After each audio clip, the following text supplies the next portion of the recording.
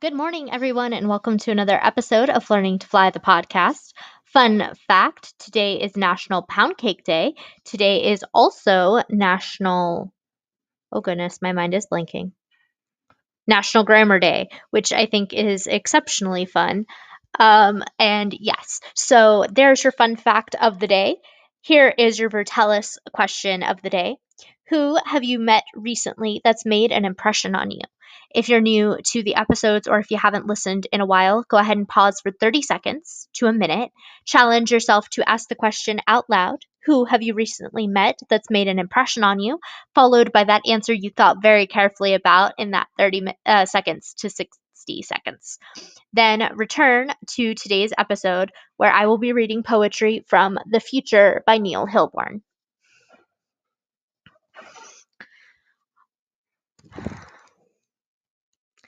This first poem is titled Rust Belts. There's something about a boarded up window that says come here.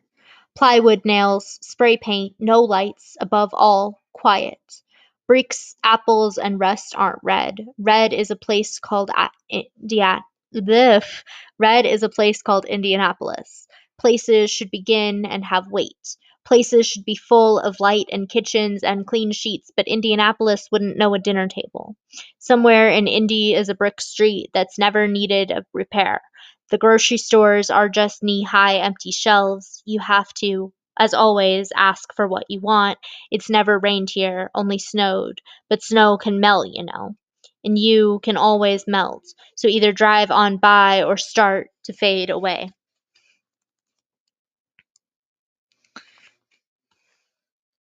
As much wind as possible. So, because of an chemical imbalance, I don't really believe in joy. There's no bright morning in a bright summer, what strong river or arm of wind. These moments, when they do arrive on their slow boats, fall apart as soon as the light touches them. Always it's in a car, always the windows down, always the music too loud. It's never apparent that none of us can sing.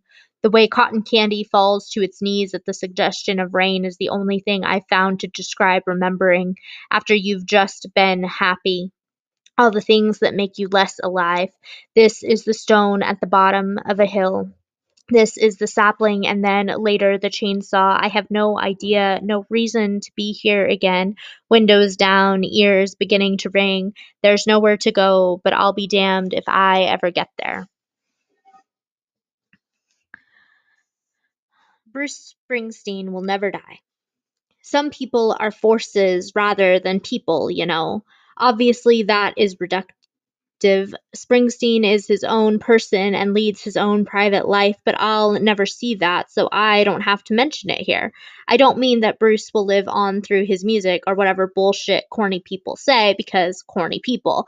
I mean that he is too important not to be alive. I mean that it must have sucked for everyone who was alive before he was born, kind of in the same way that Christians think that everyone who lived before Jesus automatically went to hell. How rude. I mean that the Reaper has Nebraska in his top 5 albums and won't take the boss because he also likes going to arena shows in Jersey. Born to Run is a better album than I Am a Person, even if it hurts you to know how to build you back up. It's going to be lonely for Bruce when we're all gone. The screen door slams, and it's never Mary anymore, and now it's just the wind.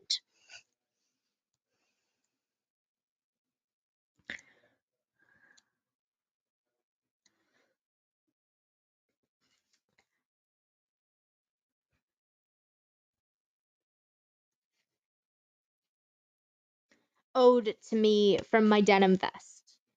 You dumb, sweaty idiot. My collar is fraying and there's a condom in my inside pocket. Have you ever, heard of a washing machine? I'd like to be put in one. Put me in one for a year, bro. You just use me as your security blanket and then decide that I am okay to live in filth. Filth is not secure, you dumb dummy. I could be covered in patches and pyramid studs. I could be a blanket for a pit bull. If I'm gonna be dirty all the time, I should at least be badass. I should at least be inspiring, even if you fear even if only of fear and nausea. But no, I've got to go with you to Kansas City or Central Maine. I've got to wait for you in your bag when it gets too warm, and I'll wait until the stitches burst and it all falls off because I love you, stupid. I can't not. I've been falling apart since I was born, but now I have you. Come here and let me hold you.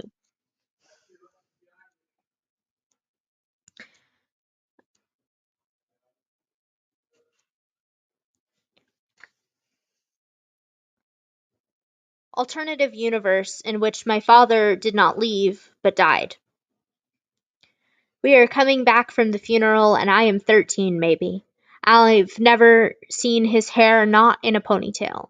I know I was supposed to say something to him in the casket, but there isn't a word that means goodbye.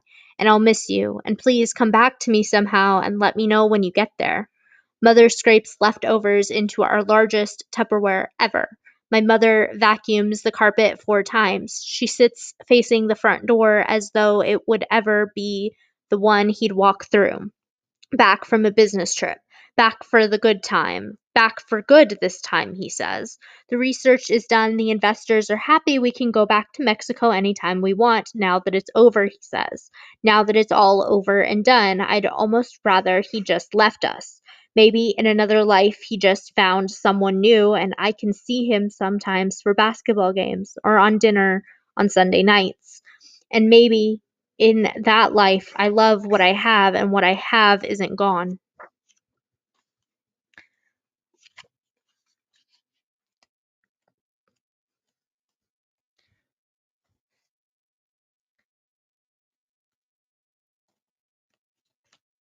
Next, I want to read a poem called Vocabulary. I hear that in Hungarian they don't say go to hell, but rather, I hope I'm there when your children decide they don't need you anymore. In Scotland, the popular greeting is, have you ever eaten the heart of a mountain? In America, we should say, you must leave town at midnight. For both yes and no, but we don't have the balls, which should only be an adjective for cheese and lightning. I'm sorry. If there's a word for the slight glow of a light bulb after you've turned it off, I don't want to know it. There should be a way to say fuck you that's actually sexy. I hear that ancient Egyptians would spread crocodile dung on sandstone tablets, and when they scraped it off, there were the words. The words for tomorrow was a stork flying away. What's the word for a place that you loved? A window seat, a garden, a house of stone, a wall in a field you were carried to on the wind, that when you look for it again is all gone. What is the word?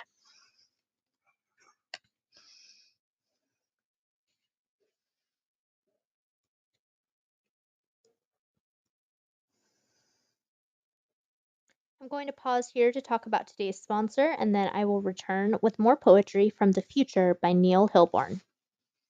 So obviously, I can't read a book titled The Future without reading the title poem, The Future.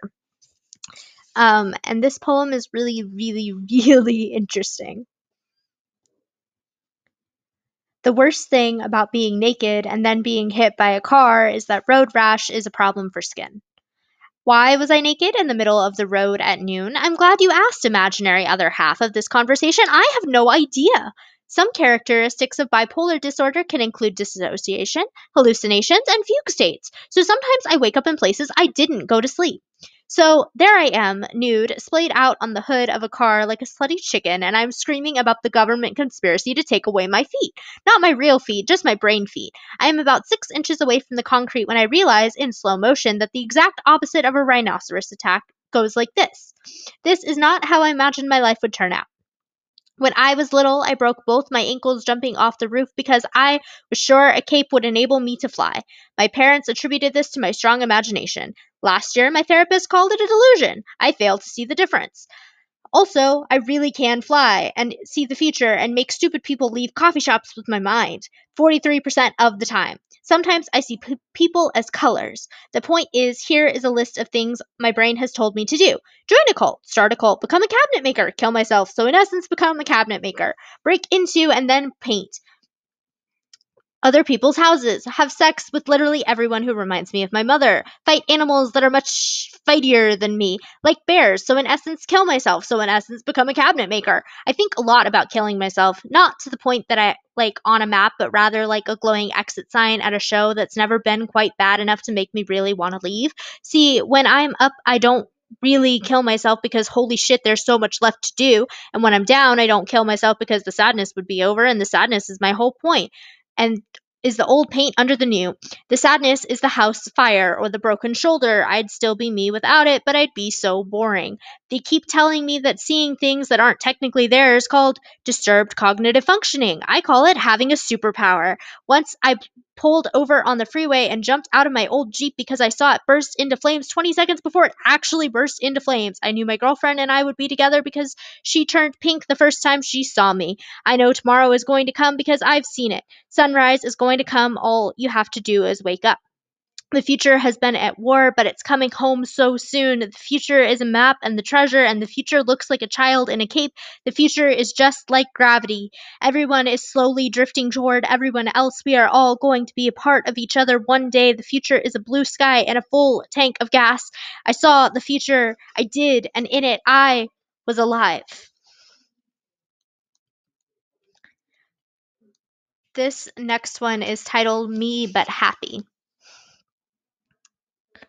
I would like to thank you, personally, for always making me feel like I'm cooler than a wolf wearing sunglasses. When I'm around you, it's like I'm full of electricity, but in a fun, non-lethal way that's possibly going to give me a boner. I want to thank you for making all the love songs mean something again. Now, when Sam Smith comes on the radio, I still roll my eyes, but I do it while air humping because that's cool. And the best part of being in love with you is that I never have to brush my teeth, but gosh darn it, do I want to. You are the best thing that has happened to me since I was like born. You make me want to do pointless, actually dumb things like learning to play the flute or, voting.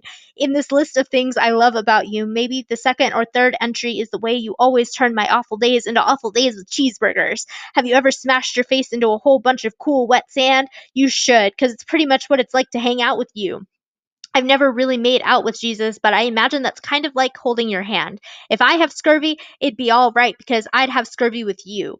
I clear the snow off the 12 driveways in negative 20-degree weather just so I could leave you a voicemail. I would like to thank you for never, not once, making fun of me for crying while I watch the same scene from Parks and Rec for the 25th fucking time. If you had it your way, every day I would meet a puppy. Every night would be trivia night. Every morning I would get to wake up and punch Ben Affleck in his stupid fucking face because I always try to be like cool and stuff, but it's hard to act like I don't care when you're so pretty all the goddamn time. The new way to say I love you is just to ram our foreheads together. We can't actually be sad if we're both sad in the same place, right? I would like to thank you for wanting me to be me but happy. I don't know why we're both here, but since we are, let's make out until we're dead. Before I met you, before I met you, I wanted to be dead all the time, and I still do because of the, mental illness. But now that you're here, I don't really want to. I don't really want to die anymore. If you were a breakfast cereal, I'd call you Reason to Wake Up Bose. And if you were a book, you'd be titled Your Perfect Life right here. And sure, there are probably infinite dimensions, but I'm with you in this one. So why would I try to find the others? Alrighty, so that was poetry from The Future by Neil Hilborn.